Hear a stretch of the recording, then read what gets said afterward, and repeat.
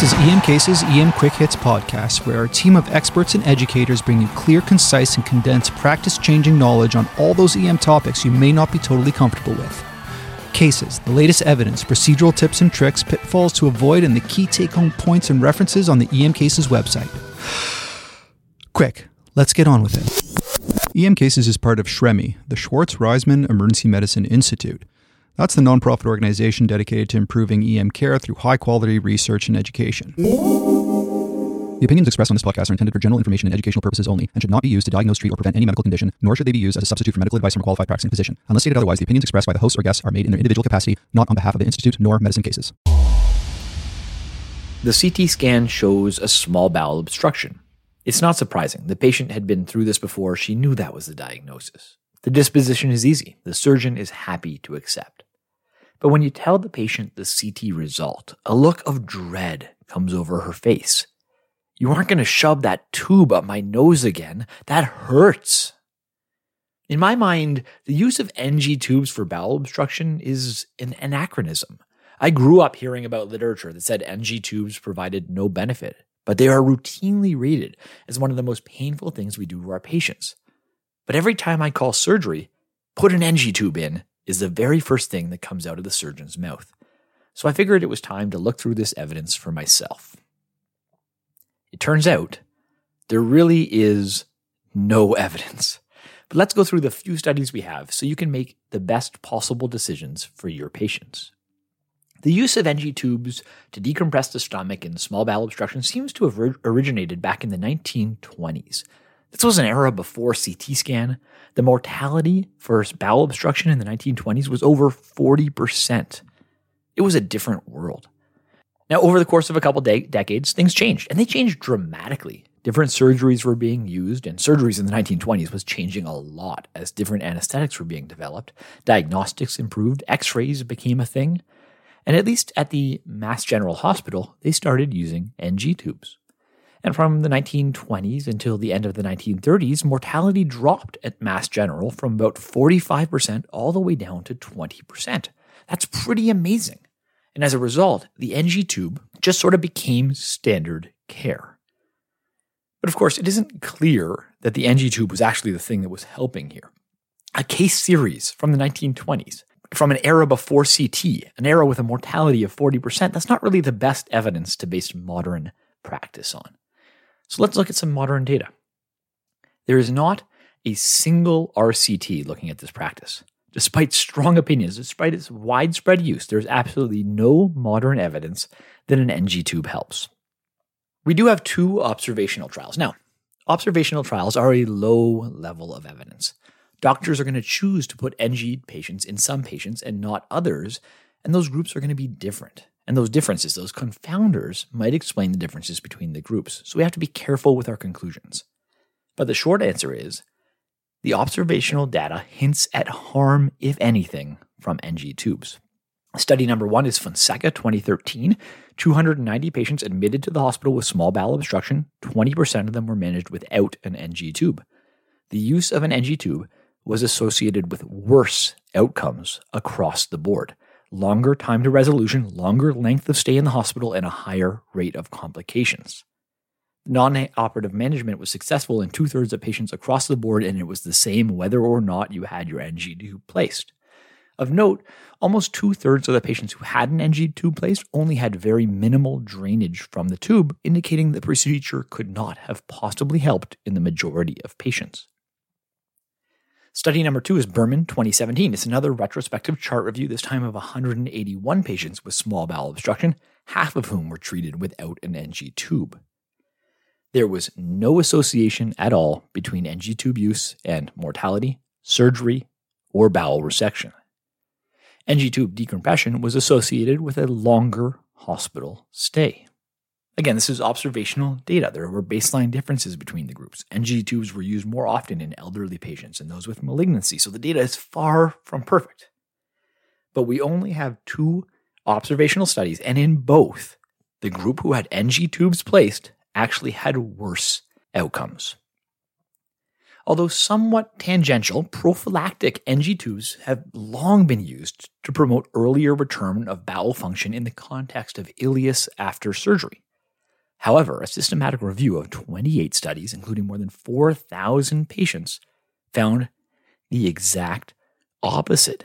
Ileus resolved faster in patients without an NG tube. The conclusion of the systematic review was routine nasogastric decompression does not accomplish any of its intended goals and so should be abandoned in favor of selective use of the nasogastric tube. So to summarize this, we have absolutely no idea if the NG tube helps. There's just no quality evidence. The observational data actually suggests harm in longer hospital stays, longer time to resolution, and more complications, but the data is so weak, I don't really trust it. Honestly, we just don't know. Some patients may benefit, but the observational data suggests that NG tubes should not be used routinely. On the other hand, NG tubes clearly cause harm. NG tubes are painful. They are routinely rated as among the very worst things that we do to patients. There's a classic survey study that looked at adult patients who were admitted to the hospital and had various medical procedures done to them, and the NG tube made it to the very top of the list with an average pain score of 8.8 out of 10. That puts it ahead of mechanical ventilation that only got 8 out of 10. It's also ahead of things like central line placement, arterial lines, and Foley catheters. There are some ways that we can limit the pain from NG tubes, but we generally don't do them and they aren't perfect. Nebulize all the lidocaine you want, the NG tube still hurts. And according to our patients, it hurts more than being intubated.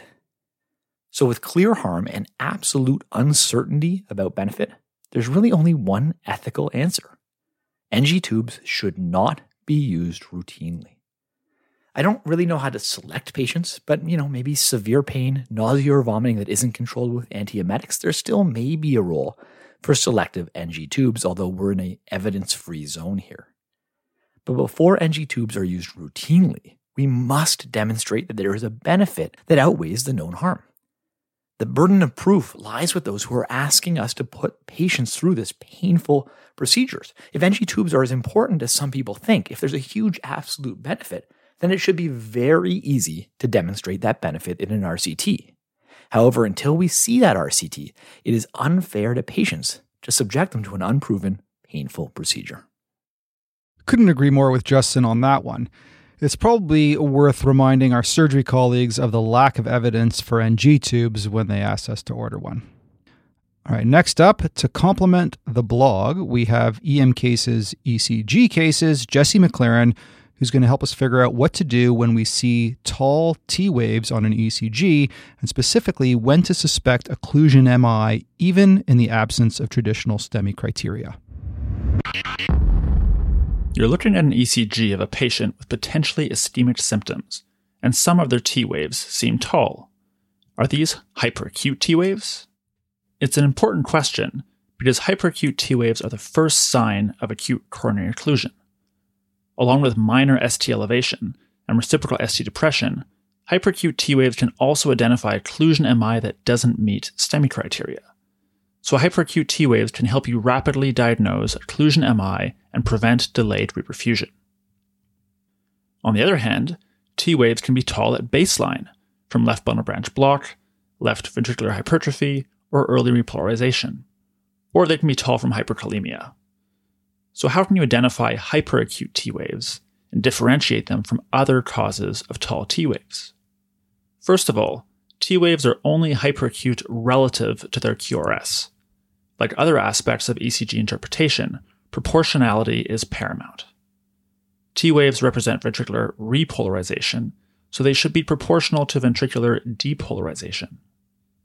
T waves might have a tall amplitude, but be relatively small compared to the QRS complex of left bundle branch block, LVH, or early repolarization.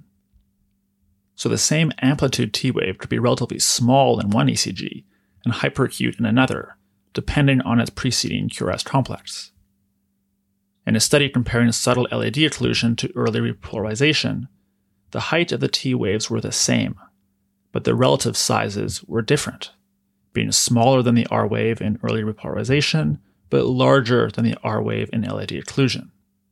So hyperacute T waves are relatively large, often as tall as a preceding R wave, or sometimes exceeding the entire QRS complex. And of course, hyperacute T waves are dynamic, so they are new, compared to a previous ECG and change with repeat ECGs. Looking at the T wave in the context of the QRS is not only helpful in differentiating between different causes of tall T waves, but also in identifying hyperacute T waves when the amplitude is small. If the QRS complex itself is small, then its accompanying T wave doesn't have to be tall in amplitude to be hyperacute. It just has to be tall relative to the small QRS. This is important in inferior and especially lateral occlusion MI, which often don't achieve the STEMI criteria of 1 mm at ST elevation, especially if their QRS complexes are small, but which can be identified by hyperacute T waves and reciprocal ST depression. Secondly, in addition to relative height, the morphology, distribution, and associated changes can differentiate between the two life-threatening causes of tall T waves. Hyperkalemia causes peaked T waves, which have a narrow base and a sharp point, as though they've been pinched. They are present diffusely across the ECG, associated with other signs of hyperkalemia like prolonged PR and QRS intervals. In contrast, hyperacute T waves have a broad base and a rounded peak as though they've been inflated. They are localized to an ischemic territory with other regional and reciprocal ischemic changes. So if you see T waves that appear tall in a patient with ischemic symptoms, look at their preceding QRS to see if they are tall in comparison. Look at the T wave morphology to see if it appears inflated, and compare to an old and a repeat ECG. If the T waves are hyperacute, in a regional distribution with reciprocal change, this can help you make an early diagnosis of occlusion MI and help save the patient's myocardium. So to get some visuals of the different kinds of tall T waves and try your hand at some cases with 12 lead examples, go to ECG Cases blog number 21. All right, next we're going to give you a quick hit on a condition that we don't see too often anymore, but still need to be on the lookout for because of its potentially devastating consequences, and that is malignant otitis externa. Take it away, Britt Long. One of our primary jobs in emergency medicine is considering rare but potentially deadly conditions.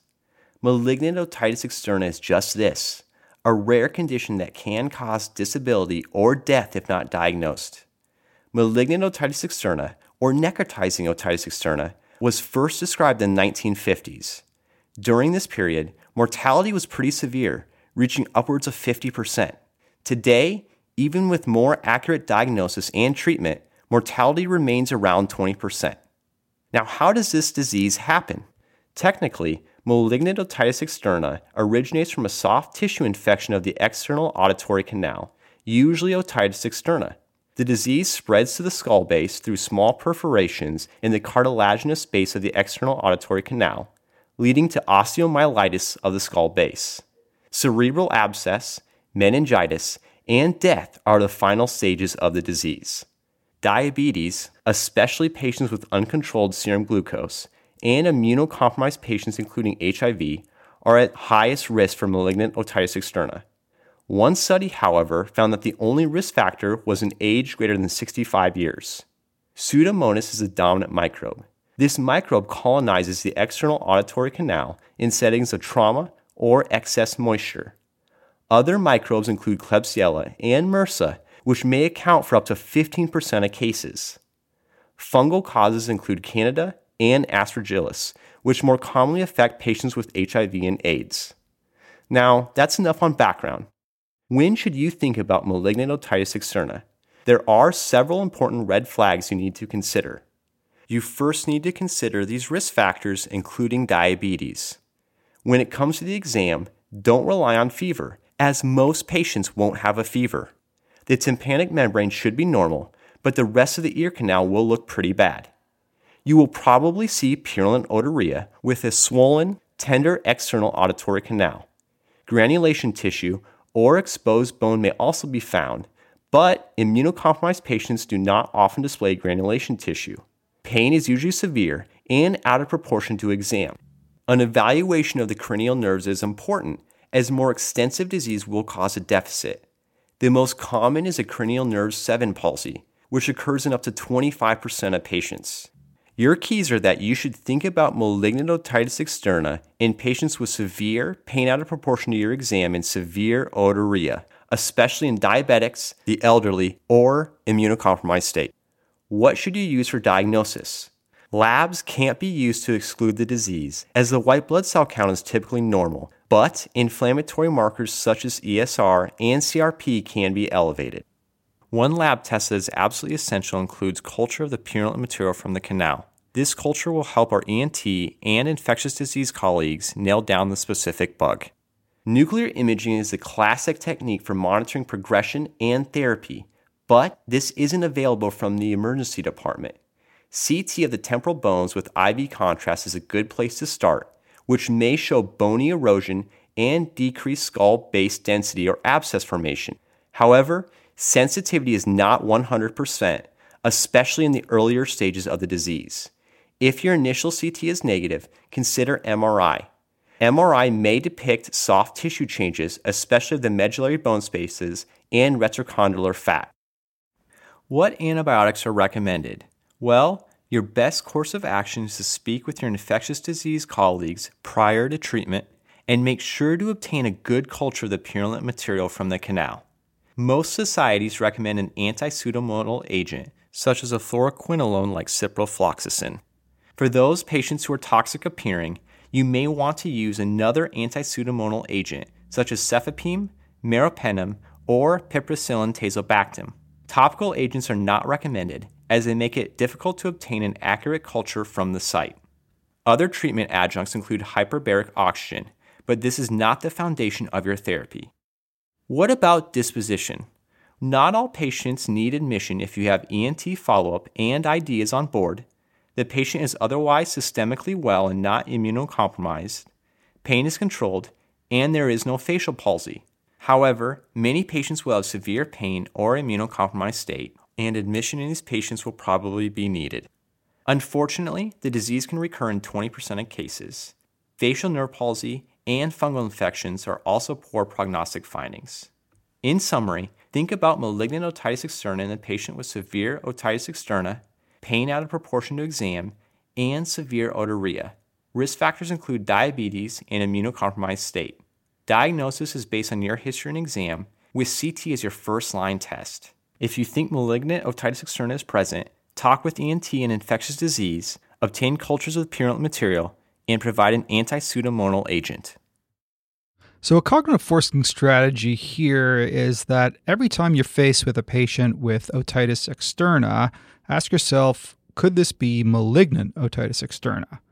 Ask yourself, are they older patients or immunocompromised? Do they have pain out of proportion? Do they have an unusual volume of otorrhea? If they have any of these, consider having a chat with your ENT on call, consider swabbing the ear, consider getting a CT, and consider starting them on systemic anti-pseudomonals. All right, we're now going to give you a best of Rebel EM quick hit with Salim Rezaie. Now, coronary CT angiography seemed to really never take hold in Canada because, as far as I know, the evidence has never been really good enough. But apparently in the US, it's used quite extensively. So let's hear what Sal has to say about CCTA versus invasive angiography in a non-STEMI patient.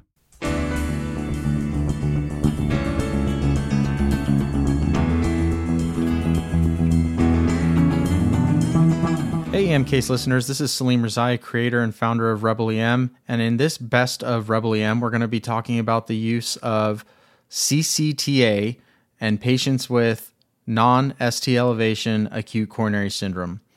So we know that coronary pathology in patients with non-STEMI can range from structurally normal vessels to varying degrees of non-obstructive coronary artery disease, all the way up to the extreme of extensive obstructive coronary artery disease affecting that coronary tree. Now, the current diagnostic pathway to differentiate these different coronary pathologies is, well, the gold standard, invasive coronary angiography. A routine invasive strategy, however, can be associated with increased risks of bleeding, iatrogenic injury from the cath itself, and prolonged hospital stay. Coronary computed tomography angiography, or CCTA, is a simple, low-risk, non-invasive test that can potentially rule out coronary artery disease and is gaining more popularity in the evaluation of non-ST elevation MI patients. However, the prognostic information about obstructive coronary artery disease and or the extent of coronary artery disease defined by the CCTA in patients with non-STEMI compared to invasive coronary angiography is unknown. So the paper we're talking about is by Kofed, KF et al., Prognostic Value of Coronary CT Angiography in Patients with Non-ST Segment Elevation Acute Coronary Syndrome. And the clinical question they were trying to answer is CCTA equivalent to invasive coronary angiography for risk assessment in patients with non-ST elevation acute coronary syndrome? So here's what they did. This is, first of all, a secondary study or a sub-study from an original randomized clinical trial. And that trial was the VERDICT trial, which was very early versus deferred invasive evaluation using computerized tomography. And in that trial, 2,100 patients with non-ST elevation acute coronary syndrome from 9 hospitals in Denmark were randomized to acute invasive strategy within 12 hours or a deferred invasive strategy within 48 to 72 hours. Now, this data that we're going to review is the observational component from that study. And interestingly, 1,000 patients received a CCTA prior to their invasive coronary angiography. And by the way, the patients who received that invasive coronary angiography, those cardiologists were blinded to the results of the CCTA. So a couple of definitions to get us all on the same page. So they looked at severity of coronary artery disease, and they defined this into 2 dichotomous outcomes. One is obstructive, which is greater than 1 coronary artery with greater than or equal to 50% stenosis, or non-obstructive, less than 50% stenosis. They also looked at the extent of coronary artery disease, and they defined this as high risk and non-high risk. High-risk patients were defined as obstructive left main or proximal LAD stenosis and or multivessel disease. Everyone else was considered non-high risk. Their primary outcome was a composite of all-cause death, non-fatal recurrent MI, hospital admission for refractory myocardial ischemia, or hospital admission for acute heart failure. So the results. About 1,000 patients had CCTA and angiography performed. The median interval between the CCTA and the invasive coronary angiography was about 2 hours. Median follow-up time was about 4.2 years. And the primary endpoint occurred in about 208 patients, or 21% of the patients. Now, when we look at that coronary artery disease severity, right? And again, if we look at those definitions, that was obstructive versus non-obstructive, with obstructive being greater than 1 coronary with greater than or equal to 50% stenosis. When we look at that outcome, CCTA and invasive coronary angiography were concordant in their findings in 88.5% of all patients. When we look at the extent of coronary artery disease, so high risk or non-high risk, again, the CCTA and invasive coronary angiography were concordant in their findings in 76.8% of all patients. It's good to know what were the risk factors for these patients, and obstructive disease and high-risk coronary artery disease were more commonly found in men who were slightly older, smokers, diabetics, previous history of a PCI, ischemic ECG changes, or a GRACE score greater than 140 at clinical presentation. Now, the rate of the primary endpoint was up to 1.7-fold higher in patients with obstructive coronary artery disease compared with patients with non-obstructive coronary artery disease as defined by the CCTA. This gave us a hazards ratio of 1.74, and the confidence interval was statistically significant. When we look at patients with high-risk coronary artery disease, the rate of the primary endpoint was 1.5-fold higher compared with the rate in those with non-high-risk coronary artery disease, again defined by the CCTA with a hazard ratio of 1.56, again confidence intervals being statistically significant. Now, there was no difference in mortality based on coronary artery disease severity or extent of coronary artery disease using invasive coronary angiography or CCTA. In other words, not statistically significant in this finding. So a few points of discussion.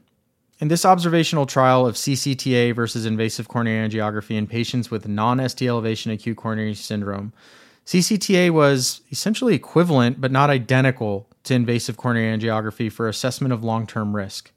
There was more obstructive disease found with CCTA compared to invasive coronary angiography, and this could lead to more downstream testing and interventions. The final thing I want to leave you with is CCTA is an anatomic study, whereas invasive coronary angiography is not only an anatomic study, but a functional study as well. And this is important to understand because there may be some non-obstructive lesions seen on CCTA that are attributable to cardiovascular events from unstable plaques. Advantages of the invasive coronary angiography include looking at coronary plaque morphology, such as with intravascular ultrasound, optical coherence tomography, near-infrared spectroscopy, looking at basically vascular calcification, plaque volume or high-risk plaque features, all of which have prognostic implications that CCTA just simply cannot give us. So what's the clinical take-home point here? This multi-center observational sub-study from the VERDICT trial shows that CCTA can identify severity and extent of coronary artery disease in an equivalent fashion to invasive coronary angiography in assessing long-term risks in patients with a non-ST elevation acute coronary syndrome. However, without individual patient-level data and evaluating false negatives and false positives, statistically significant hazard ratios do not help guide us on what to do at the bedside. I would not continue substituting CCTA for invasive coronary angiography based on this data. And there you have it. Until next time. So that was Sal's interpretation of that CCTA study. Let's hear what Justin Morgenstern has to say about CCTA. So when we covered stress testing on Journal Jam at the beginning of the year, and if you don't remember, our conclusion was it doesn't help, there was one question that I anticipated. What about coronary CT angiogram, CCTA? It's newer technology. It must be better. Now, CCTA was covered in episode 128, and I'm not going to say anything different from our experts there, but I thought it was worth reviewing the evidence in case you're using CCTA or the option comes up. One thing we know for sure, CCTA is more accurate than stress testing. But that's not very hard, considering that exercise stress testing has a sensitivity of less than 50%. But CCTA is pretty good. The sensitivity is in the high 90s, and the specificity is probably somewhere in the 80s. So that sounds pretty good. It sounds like a test that we should be able to use. But there are two really important things to remember from that stress testing episode. First, our low-risk chest pain patients are incredibly low risk. After normal ECGs and negative troponins, the chance that our patient will die or have an MI in the next 3 to 6 months is around 2 in 1,000, not the 2% that we were always taught, 0.2%. Second, in order for a test to help, it has to change management in some way. And we know that all patients should be counseled about diet, exercise, and smoking, and that all patients need risk factor modification. And we know that if you have a negative troponin, if you're not having an MI, you get no benefit from invasive management. You don't need cath, you don't need revascularization. So it's not clear how stress testing or CCTA could possibly change management. Luckily, unlike stress testing that has just been widely adopted without any evidence, we actually have multiple RCTs of CCTA. So we don't have to guess, we can just look and see if it's helping our patients. And the quick answer is that all of these trials are negative. None of the trials showed any patient-oriented benefit. If you combine all of the 6 emergency department-based RCTs, there is a total of 4,500 patients. There was 1 death that occurred in the CCTA group, and there were 12 MI, with no real difference between the two groups, 4 in the CCTA group and 8 in the standard care group. Now, if you're keeping track, that's 13 bad outcomes out of 4,500 patients. That's 2.8 in 1,000, almost exactly that 2 in 1,000 number I told you from the stress testing literature. So based on the best evidence we have, CCTA does not help us prevent MIs or death or any patient outcome. There is a meta-analysis, Gongora 2018. It actually looks at 10 trials, so it's these ED trials plus some inpatient trials. And there were no statistical benefits. The only thing that changes with CCTA is that more patients get sent for invasive management. But because those invasive interventions aren't preventing any bad outcomes, I think it's pretty clear that they represent harm.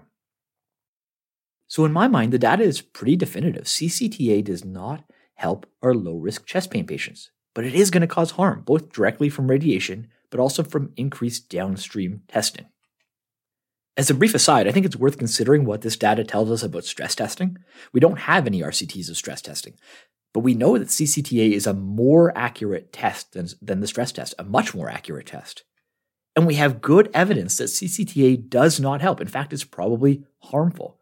That's pretty damning for stress tests. If the more accurate test can't help our patients, how could the coin flip of a stress test possibly help?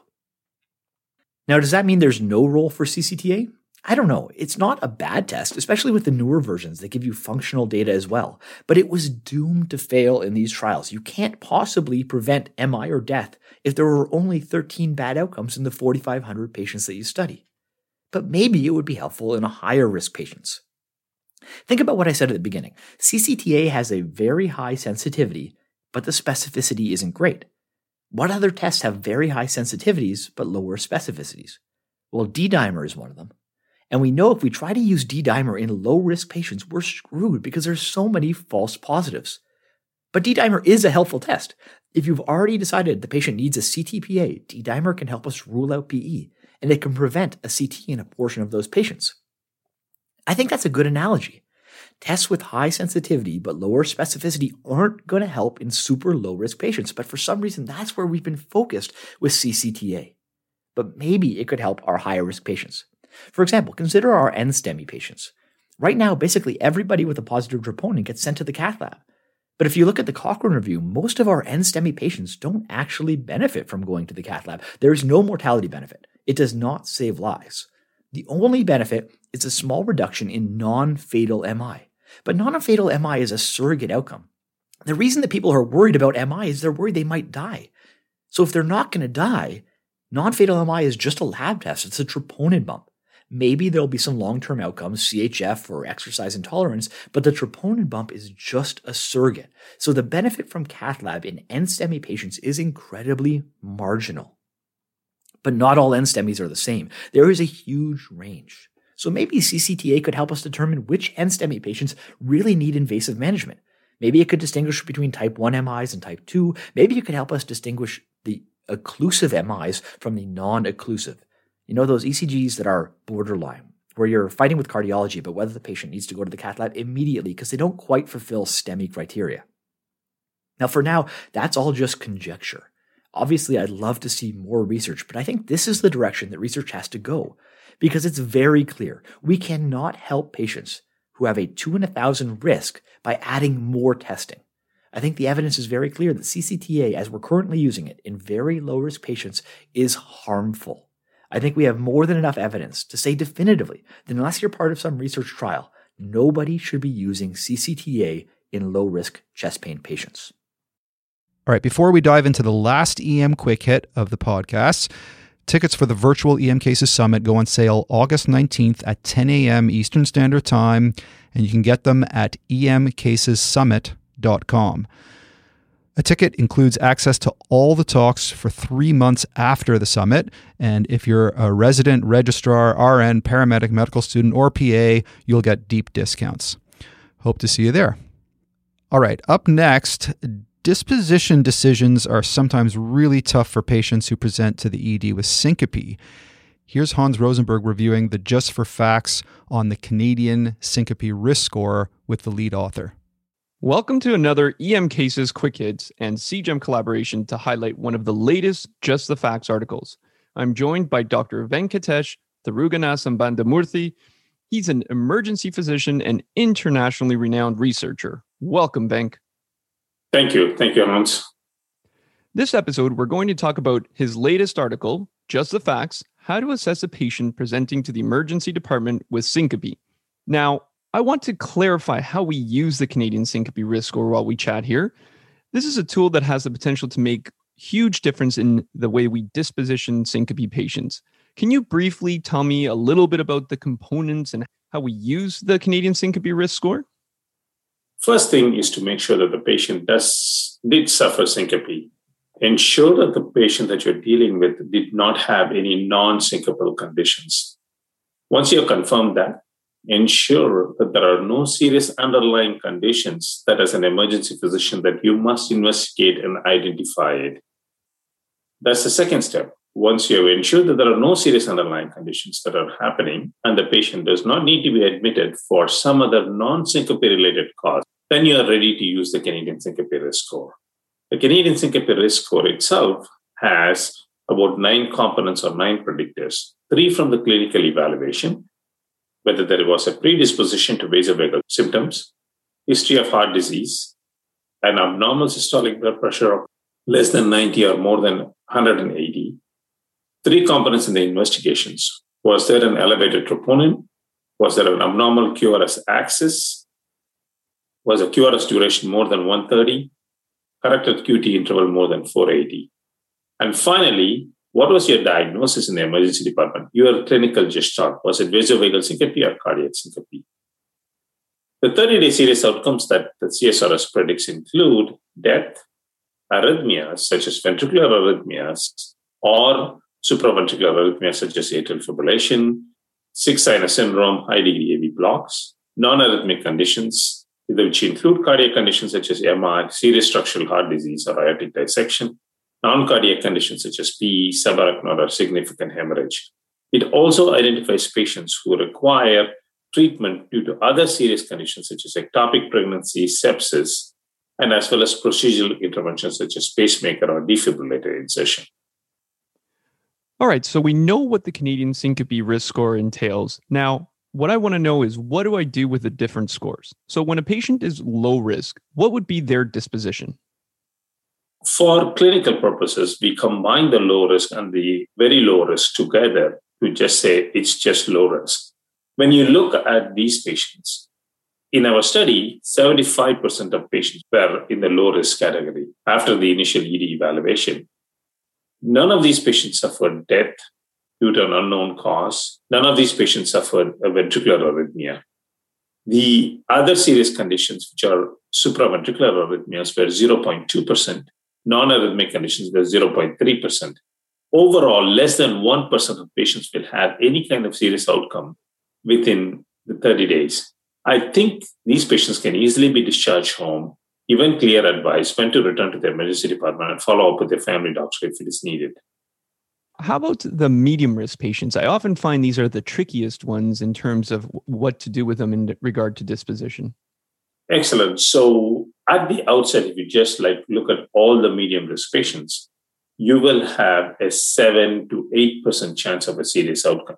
But if you look at the publications that we have done, the risk of death or a ventricular arrhythmia is about 1% in these patients. If you just look at the risk of death itself is less than 1%, ventricular arrhythmia itself is less than 1%. The majority of the outcomes that these patients suffer are non-ventricular or supraventricular type of arrhythmias. By doing an outpatient monitoring, you can detect these supraventricular arrhythmias, which are generally not life-threatening. That leaves us only about 2% of patients who will have a non-arrhythmic condition. By doing a proper information session with them and educating them about serious underlying conditions, you can request these patients to come back to the emergency department. I think that will be the ideal disposition of the patient. Discharge them, preferably with monitoring, with clear instructions as to when to come back.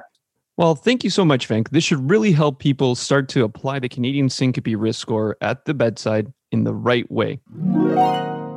I think the well-validated Canadian Syncope risk score can be useful in patients who you're thinking of sending home, but not sure are really low risk enough to be sent home. One problem with the score is that it relies on clinician gestalt to assess whether it's cardiac versus vasovagal syncope. I kind of wonder whether the score overall is any better than an experienced physician's gestalt. Another issue is that every patient with syncope would need a troponin sent to use the score, and I wonder about the false positives and length of stay when tropes are ordered on everyone with syncope.